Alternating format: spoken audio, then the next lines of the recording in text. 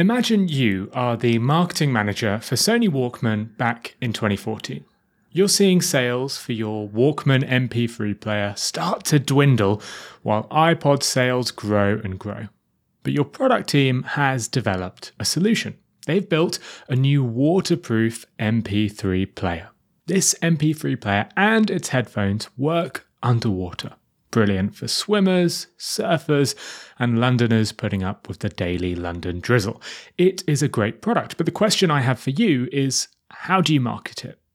How do you promote this product in a way that helps customers quickly understand the value while also grabbing their attention? Think for a second. What would you do? Would you show ads of swimmers using the MP3 player, say, at the pool? Would you stick up digital billboard ads whenever it started to rain to promote the Walkman?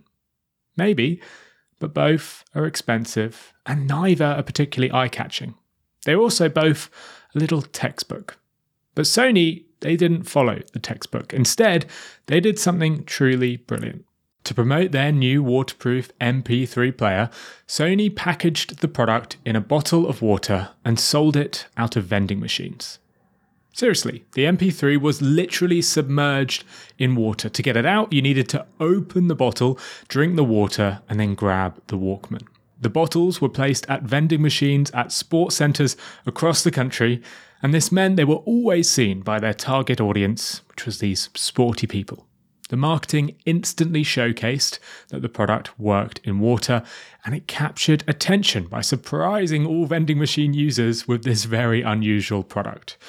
And unsurprisingly, this campaign went viral, with hundreds of articles written about the stunt.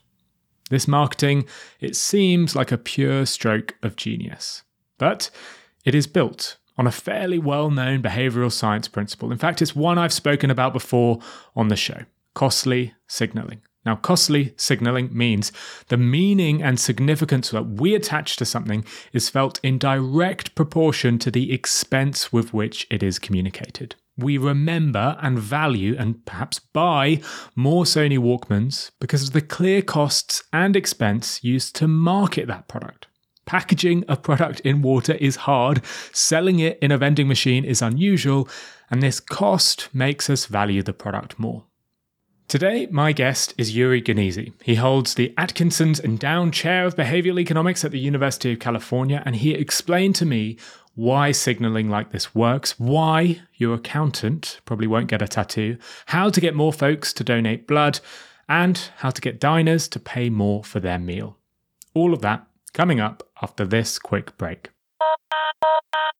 The podcast I'd like to recommend today is the D2C Pod, brought to you by the HubSpot Podcast Network, the audio destination for business professionals. The D2C Pod is a podcast all about all the things direct-to-consumer. The hosts cover everything from starting, growing, and optimizing e-commerce stores and D2C brands. If you're interested in the stories behind your favorite consumer brands, this is a podcast for you. To start, I'd suggest checking out episode 318, which features the CMO of Feastables. So, listen to D2C Pod wherever you get your podcasts. My guest on Nudge today is Uri Gneezy. He's a behavioral economist behind two brilliant books, The Y-Axis and Mixed Signals, and here he is introducing himself. My name is Uri Gneezy. I'm a behavioral economist at the University of California, San Diego, and my main topic of research is incentives. Uri specializes in incentives and signals. In particular, he spent a lot of time studying costly signals. I wanted Uri to explain signaling to me, to share how costly signals, like the Walkman sold in water, affect our decision-making process. To do so, Uri explained to me why his accountant probably won't get a tattoo. Right, so think about tattoos. We are watching each other over Zoom now. If I had the neck tattoo, a big neck tattoo, you would have noticed that and made some assumptions about me, right? So you would have thought that I'm cooler than I am, and maybe some other stereotypes would come to mind. And because of that, it's really a costly signal. So imagine the story that I tell in my book is about my accountant. It was accountant in the US, they have this deadline where everyone has to submit their taxes, which is horrible for them, but then they can take a break, right? So I asked him, how does he survive this April 15 deadline? And he basically pointed to the wall of his office where he had pictures of him and his buddies on the motorcycle. And basically he told me, look, we're going around. And then I thought, look, this guy is a big guy, tall guy, but bald, so he has all the features that you would say would make him cool, but it was clear that he's not cool. He's an accountant, right? He's like me. And I think that, and then I thought, they can buy all the gear. They can buy the motorcycle, the leather jackets, the boots, everything. But they will never have tattoos, the real tattoos that you need in order to be a cool hell rider, right? Because imagine me entering the office with a new accountant and seeing that he has a big neck tattoo, right? Many of us, maybe I'm not, maybe others will be worried by that. I want my accountant to be a boring person. I don't want him to be an exciting person. And because of that, it would have been very costly for him to have it. And that's why you cannot really pretend to be a real biker. The real bikers do it, and then they block themselves from a lot of professions, a lot of things that other people can do in their life. And because of that, it's costly for them. And because of that, it's a credible signal. You can really believe that that's who they are. They're not pretending. They're not doing it for 2 weeks a year. Incurring significant costs can signal your commitment. Uri's accountant loves his motorcycle, but he'll never be accepted into the biking community like the hardcore bikers are until he incurs more costly signals. To do so, he would need to quit his accounting job. He'd need to spend months cruising from state to state on his Harley. He'd need to grow a whispery beard and get a neck tattoo. Of course, it's never as black and white as this, but Uri makes a good point. To be truly accepted into a community, you need to make a costly signal. Accountants need to pass the CPA exam, and Hell's Angels members need to get a neck tattoo. This isn't just Uri's gut instinct, there is evidence to back this up. Incurring extra cost does indeed change perception. One great study from the Journal of Marketing Research, which was shared last year, shows just this. The 12-part study, conducted by Sungin and Dubois, involved analysing thousands of clicks on different Facebook ads, some shown in slow motion and others shown at normal speed. They found something very surprising. People said they would pay 11.4% more for wine when they were watching the slow motion version of the ad than watching the regular version. So you're shown an ad for wine and somebody else is shown another ad for wine. They're the same ad, but one is in slow motion. And when you view the slow motion version, you are more likely to buy, you are more likely to pay more. That's not all. The Facebook ad for artisan chocolate had 17% more clicks when it was shown in slow motion as well. The researchers speculated that costly signalling was involved. Recording in slow motion, well, it simply costs more to do. It is harder to do. And when viewers see this, they subconsciously value it more. But enough of my speculation. Let me hand back to the expert on costly signalling and get his explanation on how it works. It's a bit like the tattoos. It's not something that I can pretend to be that easily if I do it. So imagine that I want to signal to you that I'm very smart. I'll go and take, I'll do an undergrad in physics at a good university. That's a signal that I'm smart, right? Even if I learned nothing that is important for you, you're interviewing me about incentives. It has nothing to do with physics. But the fact that I was able to finish physics at MIT, which I would never be because I'm not smart enough, but in an imaginary world in which you would know that I'm very smart, right? Without doing this. And I cannot get even an undergrad in physics at a good place, let alone a Nobel Prize. So that's why if they can get it, that's a signal that they're smart. Degrees are fantastic examples of costly signals. By dedicating years of your life to studying a subject and thousands of dollars on your studies, you signal to employees your commitment and your expertise. Here's an example. If your hairdresser tells you that they've trained for 25 years in Italy's best hair salon, your perception of your haircut might change. You'd probably value that haircut much more. You'd probably pay much more compared to the exact same haircut from your local barber. But how about a real-world example? Well, Uri explained to me how costly signaling helped Toyota win the hybrid car market. Here's how. So the late 90s, early 2000s, the first hybrid cars hit the market, and Toyota and Honda were the two big players in this. Now, the funny thing is that the first hybrid cars were really bad cars. They were bad in the sense that for the same price, you could have gotten a much better car, or you could pay less and get a better car.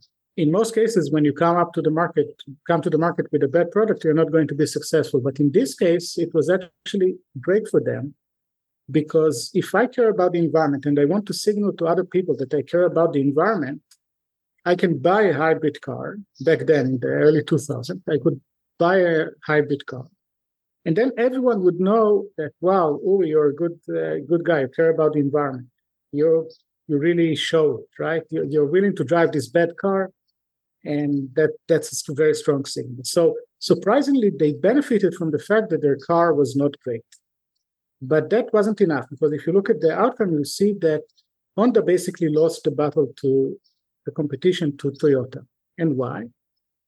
Honda came up with a car that was based on Honda Civic, a car that there are millions of cars of it already out there. And the engineers told them, look, that will be the easiest way to do it with the supply chain and everything. We just base it on an existing car, change the engine, change a few things, but that's good. But then when you enter the parking lot in your work, you would enter at the end of the day with Honda Civic, right? So no one would know that you're driving a hybrid car and that you're a good person, right? You're wasting the signal. Toyota did a very smart thing. They came up with the Toyota Prius that we all know is a hybrid car. It looks differently than any other car that we saw. And by doing that, people who entered the parking lot could signal to all their friends, look, I'm a good guy. I'm driving a hybrid car. And that was the power of signals in this case. So the fact that the car was bad and that Toyota came up with something really distinct that enhanced the power of the signal. And because of that, according to everyone, including the CEO of Honda, that's why Toyota won them. People bought Toyotas not because it was a better car, but because it made a clear signal about the buyer's environmental principles. The Honda hybrid looked like a normal fuel-guzzling Honda Civic, but the Toyota Prius, it looked different. It signaled the driver's environmental concerns. This isn't just hearsay. In 2007, the CNW marketing research paper studied Prius buyers. The study found that 57% of buyers said they bought the Prius because it makes a statement about me. That was easily the main reason customers bought it. It was way ahead of the other reasons. The second was that 36% of people said they bought it because of the fuel economy, and only 25% of people chose it for its low emissions. Prius enjoyed more success than other hybrid cars because its design made it clear to everyone that they were driving a hybrid. This signal mattered more to buyers than the actual reduction in the emissions the car offered. You don't have to look far for other examples of this. People pay thousands for handbags from Prada, not because of the quality, but because of the signal it displays. Lawyers dress up in sharp suits to signal their competence, and marketing executives wear beanies and shirts to signal their creativity. And most of the purchases we make are in part due to the signal that the product will give off. All right, so we've covered costly signaling. We've looked at why tattoos are a costly signal. We've understood how Toyota won the hybrid car market and why slow motion ads perform better. After the break, we'll go a bit deeper. Uri will explain to me the difference between social signaling and self-signaling and why we shouldn't pay blood donors for their donations. Finding a service solution that helps you better connect with customers and keep them happy can feel impossible. It's like trying to remember the name of someone you've just met at a networking event. I've made this mistake before, introducing a colleague to my new friend Dan, only to find out his name was actually Ian. Being personal with your customers is important, but keeping on top of all that information can be very hard. That's where HubSpot's all-new Service Hub comes in. It brings service and success together on one powerful platform for the first time ever. It's got an AI-powered help desk and an AI-powered chatbot that handles frontline tickets fast. Plus, it comes with a customer success workspace that helps reps anticipate customer needs. Plus, it never forgets a first name. All of that can help you scale support and drive retention and revenue. That means better service and happier customers at every stage of the journey. Visit hubspot.com/service to do more for your customers today. Okay, welcome back to the show. So everything we've covered up until now has been about social signaling, the signals I give off to change how others perceive me. Now, I assumed this social signaling was a new thing, but I was dead wrong. Social signaling has been part of our society for millennia.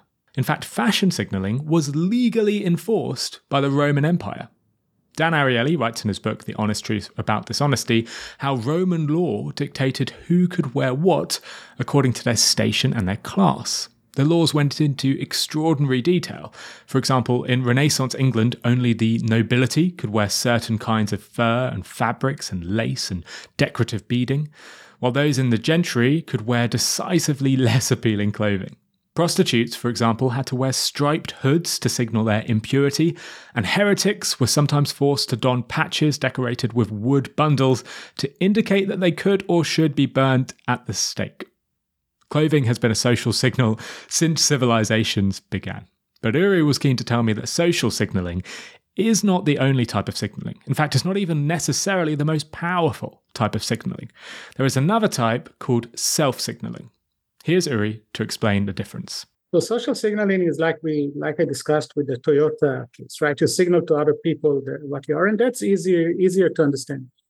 Self-signaling is a bit deeper and a bit more confusing, because basically what it says is that I don't really know how good of a person I am. I have some notion, I know what I want to be, but I'm not really sure. And I actually look at my actions and learn from my actions about myself, right? So if I did something good, I say, you're a great guy. If I did something bad, I say, well, you should do better in the future. So let me give you an example. So imagine that, let's stay with the environment.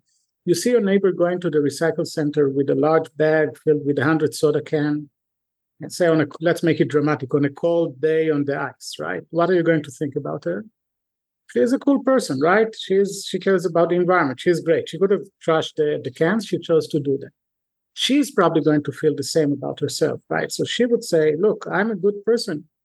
I didn't just throw it. I really care about the environment.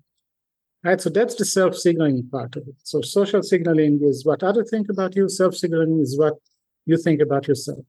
If you decide in the privacy of your own home to scrub your tins and plastic clean of all the food to make sure it is perfect for recycling, then you're not signaling to anyone else socially that you're a good, environmentally friendly citizen, but you are signaling it to yourself. This signal reinforces a view you have of yourself. But Uri says self-signaling gets really interesting when incentives are brought in. And the interesting part is really the interaction of this with incentives. Because imagine that you have the same scenario, but now the city introduces a 10-cent incentive for every soda can that you recycle. Again, the same story. You see your neighbor going to the recycle center. Everything is the same. But now you're going to say, she must be cheap. For $10, really? She collects all these soda cans, and instead of just throwing them away, goes all the way in the snow and ice, whatever. So you're changing your perception about why she's doing this because of the introduction of the incentive. And she can also change her perception of why she's doing it. Before that, she thought that she's doing it because she's a great person. Now she'll say, well, it's only 10 cents per soda can. It's not worth it. This leads to an interesting thought. See, most of us presume that to encourage people to complete an action, we should pay them. To get people to work, we should give them a salary. In Europe, many recycling centres pay people a small fee for returning glass bottles. In the US, many people are paid to donate the plasma in their blood. But is this a good idea? Does it actually encourage people to complete that action, or does it conflict with the self-signal we have of ourselves? I asked Uri. Now, if you look at the market, there is a shortage of blood. There is the blood bank, the hospitals, everyone needs more blood, and it's a real business. So hundreds of millions or billions of dollars are changing hands with it. So the simple solution is give the donors money, and they will give more blood. But then you run into the same story as with the soda can. If you'll give me $50 for donating blood, I will think that I'm doing it because I'm cheap. And then I'll say, well, for $50, I'm not going to waste half a day. Right? And I can't show off to other people because they're going to think that I'm cheap.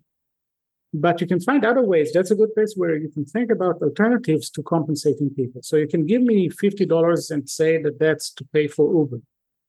Okay, then it's fine. Then it's not bribing me. Then it's fair, right? Then it's not. Even nicer, you can give me a coffee mug with a blood bank logo on it. I don't need another coffee mug. It definitely costs less than $50. But then every morning I can drink coffee from it. And when I'm sipping my coffee, I can say, wow, Uwe, you're a great guy. You donated blood.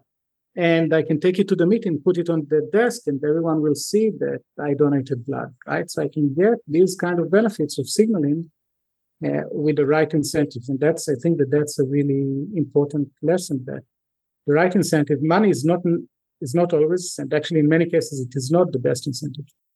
Paying people to donate blood probably would decrease the number of donors. Why? Because it changes how we perceive the act. Rather than thinking of ourselves as good people doing something for others when donating, we'll think of ourselves as doing it for a bit of cash. Rather than others perceiving us as kind, generous people, they'll view us as needing a bit of spare cash. Signals can dramatically influence how we act. Changing a signal by giving an incentive, in this example, can dramatically change the action. Now, if all of this sounds a bit hypothetical to you, then hold on. There is a brilliant study conducted by Uri that truly shows the power of self-signaling in action. I'll hand back to Uri to introduce the study. We teamed up with a restaurant in Vienna that's close to a university. It's a Pakistani buffet. People come there to eat.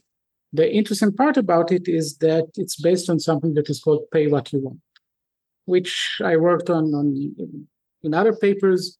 But the idea is that at the end of lunch, you decide how much you want to pay.